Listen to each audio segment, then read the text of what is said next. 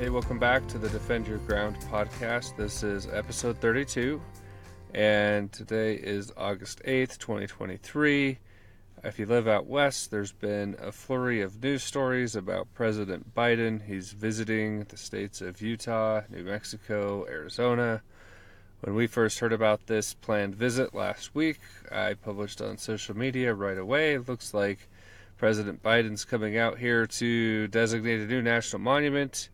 And it looks like our prediction turned out to be true.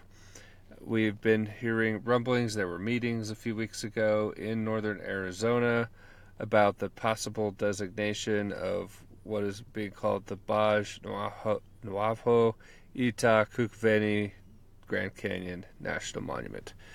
And I have no idea if I pronounced that correctly, but since that's what they're calling it, I decided we all should try learning how to pronounce it so that we can call it what they're naming it. And Simone, why don't you tell us? I'm here with Simone Griffin, our policy director, and why don't you tell us where this is?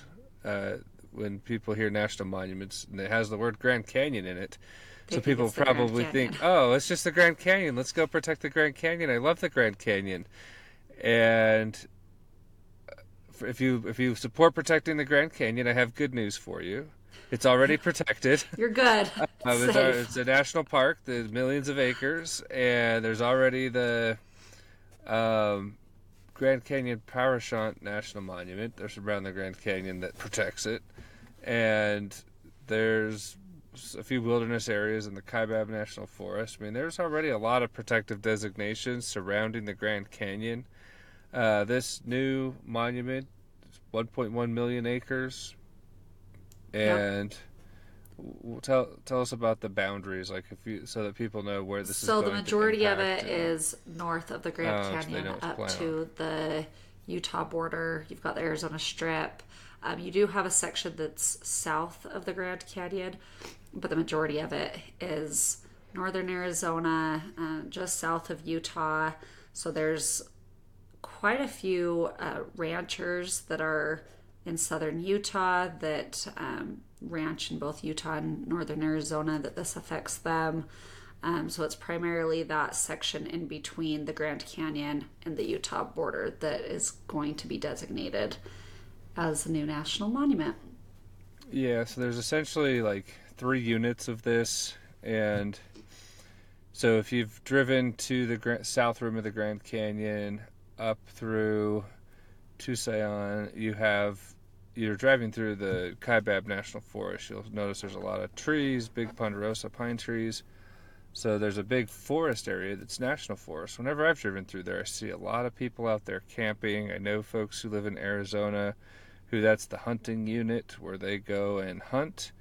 And so this is an area that is currently managed as multiple use forest land. You have an area south of Colorado City that is, if you're driving to Kanab from St. George and you look out your south window, you're basically looking at this area.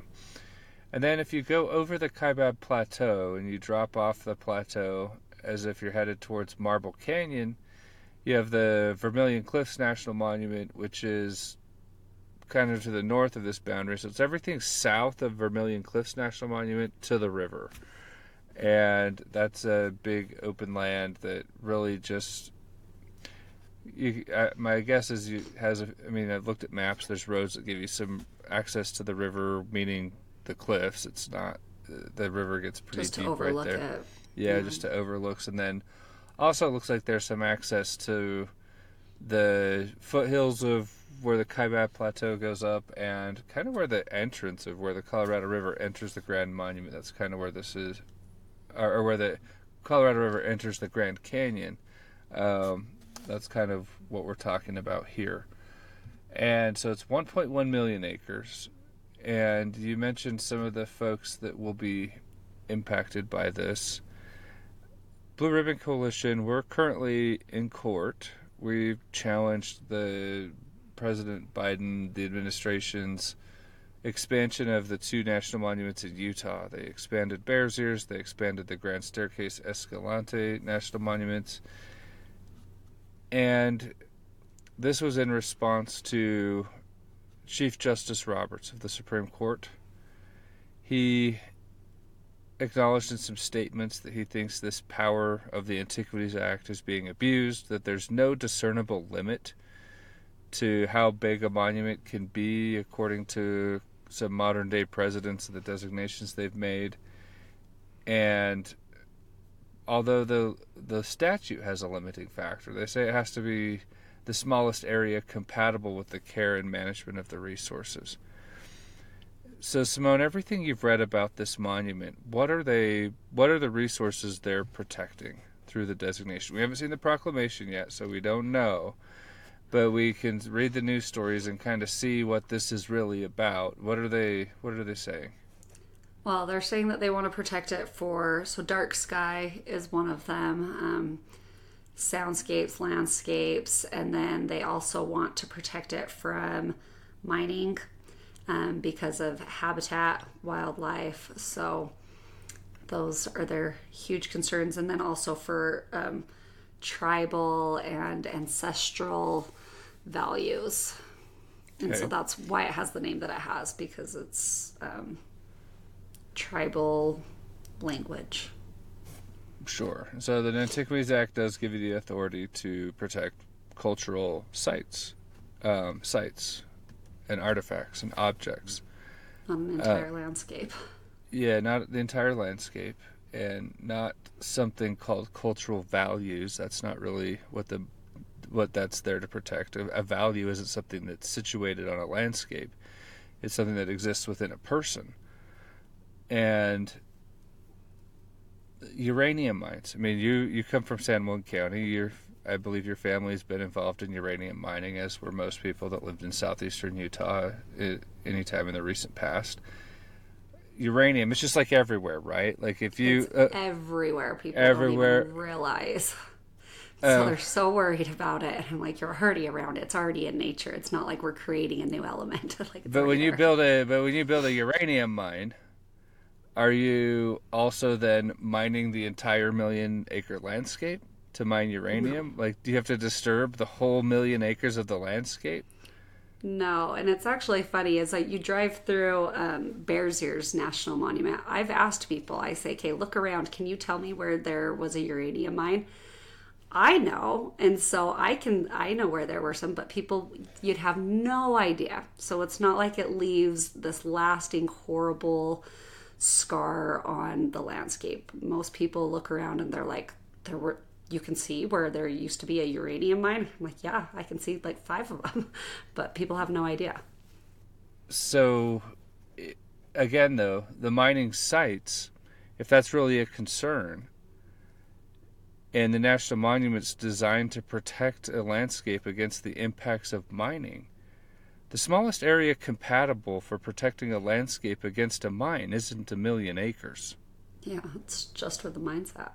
And we know this because there's abundant administrative record of the agency allowing mining claims to be developed, and each mining claim has a plan of operation which requires environmental mitigation to reduce the impact of the environmental disturbances that happen from the mine, and those contain the impacts within a smaller amount of acreage. There isn't a plan of operation that requires a miner to go out and reduce impacts millions of acres away from where their mine is operating. And so to use the Antiquities Act as an effort to forestall mining activities, and they've been very blatant in acknowledging that's what this one's for. Bears Ears actually does have an abundant number of cultural sites, and I suspect, and they exist here too. They exist all over the Southwest. Yeah, everywhere. Again, a cultural site you can protect through a smaller area compatible with managing that resource than 1,000,000 acres. And even in Bears Ears, where you have a heavy proliferation of sites, I still think the massive landscape level monument's way too big. It makes it unmanageable. If you're really trying to protect just, those sites, then just protect those sites so that then the BLM, the Forest Service, they have the resources that they can actually manage that. But they've proven that they cannot manage over 1 million acres. It's too expansive. It's too much. I mean, it just doesn't work. Yeah, and I mean, there was a story just last week in the Los Angeles Times, so this isn't some right-wing hit job on national monuments. This is the LA Times. And they wrote a pretty substantial length story about the national monument that President Obama designated in the San Gabriel Mountains, which are the mountains outside of Los Angeles. They're within an hour's drive of 18 million people. As soon as he designated it a national monument, it became a destination. It's where everybody decided to go. That's the number one first impact that any national monument designation does, is it puts a target on that landscape for that to now become essentially a new national park, is how the public sees them. And so if you want to drive a substantial number of visitors into an area that previously wasn't receiving any, or a very minimal amount, designating it a national monument is the first way you do that. So, Simone, what's happening in the San Gabriel Mountains where all these people are now visiting? There's so much trash. Yeah. No, they had pictures of it. Yeah, it's bad. But I have similar pictures on the Hole in the Rock Road in Grand Staircase as any national monument. I mean, that's just what happens when you designate something as a national monument, as you said. Yeah, and in California, I mean, it really looks like I've taken loads of stuff to the dump before. San Gabriel National Monument looks like a garbage dump. If I was to send you a picture of the Washington County landfill in southern Utah, and then which is kind of a landfill built around and like nestled in some like cliffs and plateaus and stuff in southern Utah, it's a scenic dump.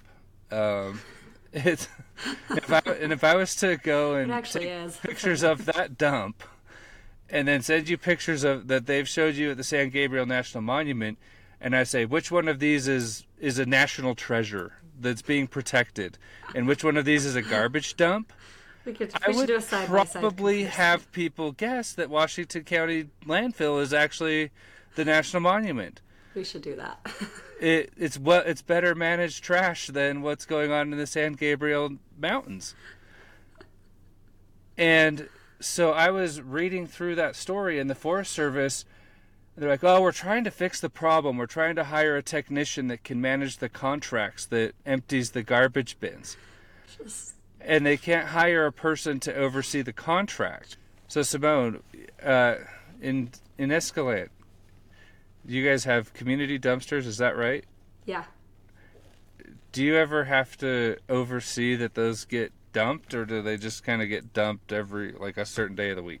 They just get dumped a certain day of the week. It shouldn't be too hard to manage. I have the garbage cans I take out to the street. Guess how many times I've had to call the garbage company to oversee the contract they signed with me to pick up my garbage? 0 times. 0 times. They just do it. I pay them the bill. Shocking. And they come and do it. It doesn't require a full-time job in my house to have them. And so to manage that contract. I've run businesses where we have contracted garbage dumps. That's the one thing I never had to think about. Mm-hmm. Is the garbage going to get dumped? I didn't ever even ask myself that question. It just happened. I paid the bill, and they would come and dump the garbage. It was like clockwork. It's a garbage collection is an industry that the market in the United States of America has figured out how to solve. If you pay your bill, they just come do it. I don't know what the Forest Service is trying to figure out here, but they haven't figured it out. And this is like the crown jewel. This is the national monument, the pristine thing that we're protecting. They don't have the budget for it. They don't have the capacity to manage it. It's idiocy baked into the cake of what they're allowed to do, and they can't manage it. And it's not just garbage. They say there's hypodermic needles everywhere. They said there were even carcasses of goats and pigs or chickens or something because they're out there having like seances and spiritual ceremonies and then leaving the dead animals there. And so national monuments, it's like the fast track to turning your precious pristine landscapes into a garbage dump. And Biden's about to go designate a 1 million acre garbage dump for Arizona. And the other thing that they're not being even remotely shy about in all of the press coverage is this is a campaign stop for President Biden. He's out there to parade his accomplishments in the West. And so this isn't about protecting anything on this landscape. This is about an a election. re-election and using a million acres of public land in the West to close off the public, to turn it into something that's And unmanageable. people's private property. It's using people's private property, their livelihoods, their way of life, their culture as a campaign. And it just...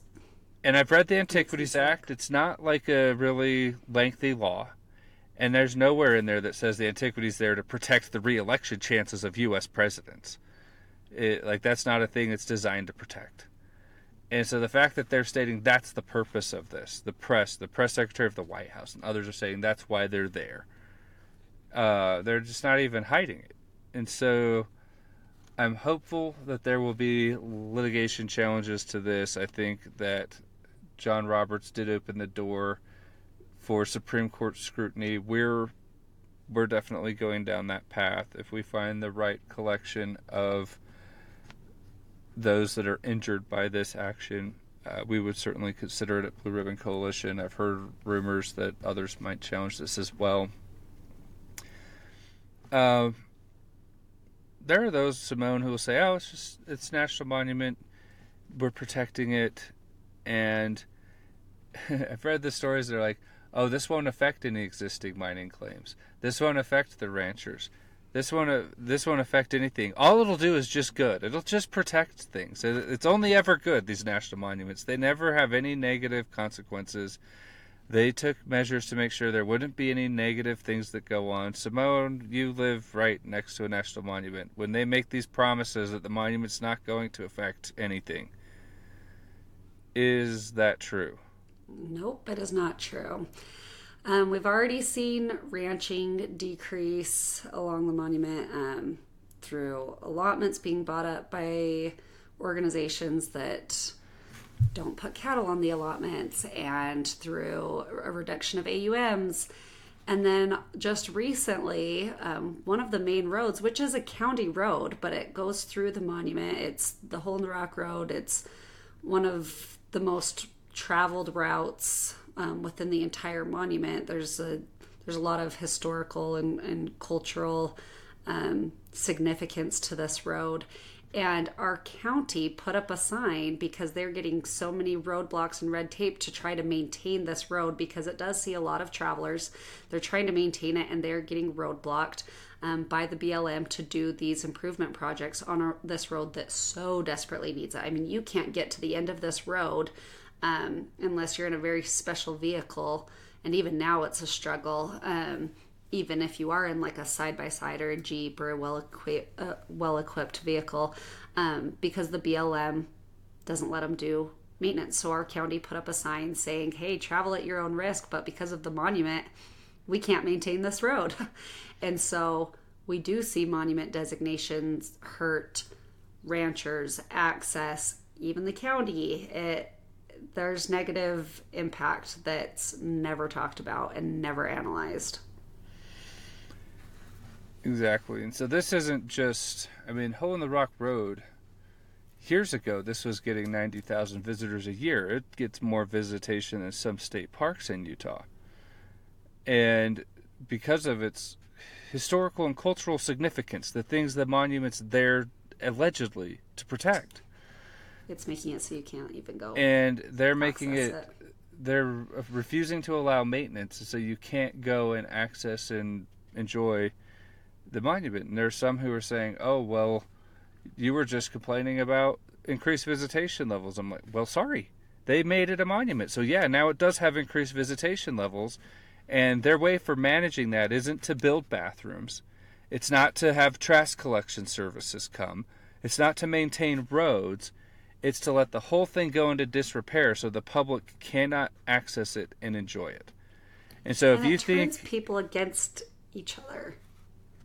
I mean, you've got the locals, they see the sign and, they're frustrated, and they say, we need to keep the tourists and the visitors at bay. And it's not their fault. They don't understand that it's it's the BLM, it's the federal government that is not letting. If we could just maintain the road, if they would let the county maintain the road that they have, I mean, it's just nonsensical. And so it's putting these two groups against each other when it shouldn't be that way. Yeah, and so we oppose the creation of this monument. We've had an action alert where you could contact your representatives and the president. I mean, at this point, he's clearly going to do it anyway. If you've submitted comments through this action alert, we appreciate that. We found with Bears Ears and Grand Staircase that when Trump shrunk those monuments, it's because that local community had done a very good job of creating a record of dissent and opposition to that monument, so it didn't feel like this one-sided thing, which, oh, this is all good. And so I spent yesterday, we released a press release saying we opposed this, and I sent that to dozens of reporters to see if they'll include it in their press stories. We'll see if they do, because the press's impulse is to just celebrate national monuments. These are just great. Go Joe Biden. And we'll see what they do. But we want there to be a record that there was opposition to this. We need to know who are the injured people who've been damaged by this action. So if you haven't filled that out yet, we invite you to do that. It's in our show notes. And once they move forward with developing management plans, once a monument's created, it's not done. They actually have to create a monument management plan. They usually have advisory committees, all kinds of things that they do to change they have to start locking you out of your public land, and that doesn't just happen overnight. They have to go through a process to do that. Just like they can't go pick up their own garbage, they have to go through a process. They just can't manage it. They have to go through a 10-year process to figure out all the ways they're going to lock you out of your public land. And so we'll be monitoring those efforts on this monument. Some of the things we're very concerned about is this is where one of the access roads that goes to Torweep and Tuweep Overlook is, if you're coming from the Kanab side. And there are a lot of recreation access routes there that get you to the north rim of the Grand Canyon and some of the recreation amenities there, some great off-road trails. We've already seen them moving that in a direction of wanting to just do permits and reservation systems. Having a monument there on the roads leading into it is just going to make that more restrictive. And there's hunting access that we're going to be concerned about here. They always say this won't affect hunters, and in some cases that I've seen monuments not affect hunting, but it depends. It always just depends on what they decide to do in their management plans. Probably aircraft access will be affected. If you want to go use drones and photography and things like that were previously allowed, now they'll restrict it and treat it like it's a national park or something. And don't go prospecting for uranium, because they certainly are not going to allow that. And that's really important, that we don't allow uranium mining anymore, because we need Russia to have a complete control of the market of uranium. At this point in time, anything we could do in this country to embolden and empower Russia and the geopolitical scene, it appears that President Biden's ready and willing to do that for his re-election campaign. And so, yeah, this is, aside from the local impact and the local economies, this is going to and it's not just uranium. Simone, are there other minerals out there besides uranium? Have you heard of any other kind of mining that goes on in these there's landscapes? rare earths too. Electric vehicles, magnets in your phone and your computer technology. Rare earths, uranium, it's all vanadium. You can't have a green economy and a new million-acre national monument every couple months. Those two things are completely incompatible. And so hold on. Those two things are completely incompatible. So for President Biden to be out, and they say part of this campaign swing through Utah, Arizona, New Mexico is to parade his accomplishments about climate change. He just set himself back. Yeah. You can't, if we're not going to have nuclear energy, sorry, we're not going to replace. It's the greenest energy. It's the greenest energy, emission-free out there that can actually replace the base load of power we need in this country. It's the only option. You can't replace it with just solar and wind. And so you're taking it all offline. and then going and patting yourself on the back. Oh, there are serious environmentalists who say that was a huge mistake that we hard pivoted away from nuclear back in the 70s. And that's a debate that can be had. But one thing that's for certain, if you're not going to mine lithium, if you're not going to create nuclear, if you're not going to mine rare earth minerals, then you're not going to have an electrified green economy. And so you don't have it both ways. And we're learning where the actual priorities are. Blue Ribbon Coalition, we're focused primarily on recreation access. Most our members are all recreation users, but your outdoor recreation doesn't happen in a vacuum. It happens as something you are able to afford to do, have the power in your vehicle to drive to these places, to visit them, because we have a functioning economy that develops natural resources and makes it possible for you to have a really high standard of living, enough to the point that it includes outdoor recreation. And so this will impact us economically, it'll impact us geopolitically. It's a huge mistake. It's a brazen political move. We should all oppose it. We can continue to work and pray and hope that the Supreme Court strikes down this nonsense, because it's gotten out of control. And hopefully they start with the Utah monuments, and that will set precedents that allow all these other ones to be challenged. And we'll be doing everything we can to make sure that this abuse of power gets challenged and held accountable. And so that's it for episode 32. Is that right, Simone? Or 31, 32? 32. Okay, that's it for episode 32. We'll see you all next week, and thank you for listening. If you haven't subscribed yet, go ahead and do that.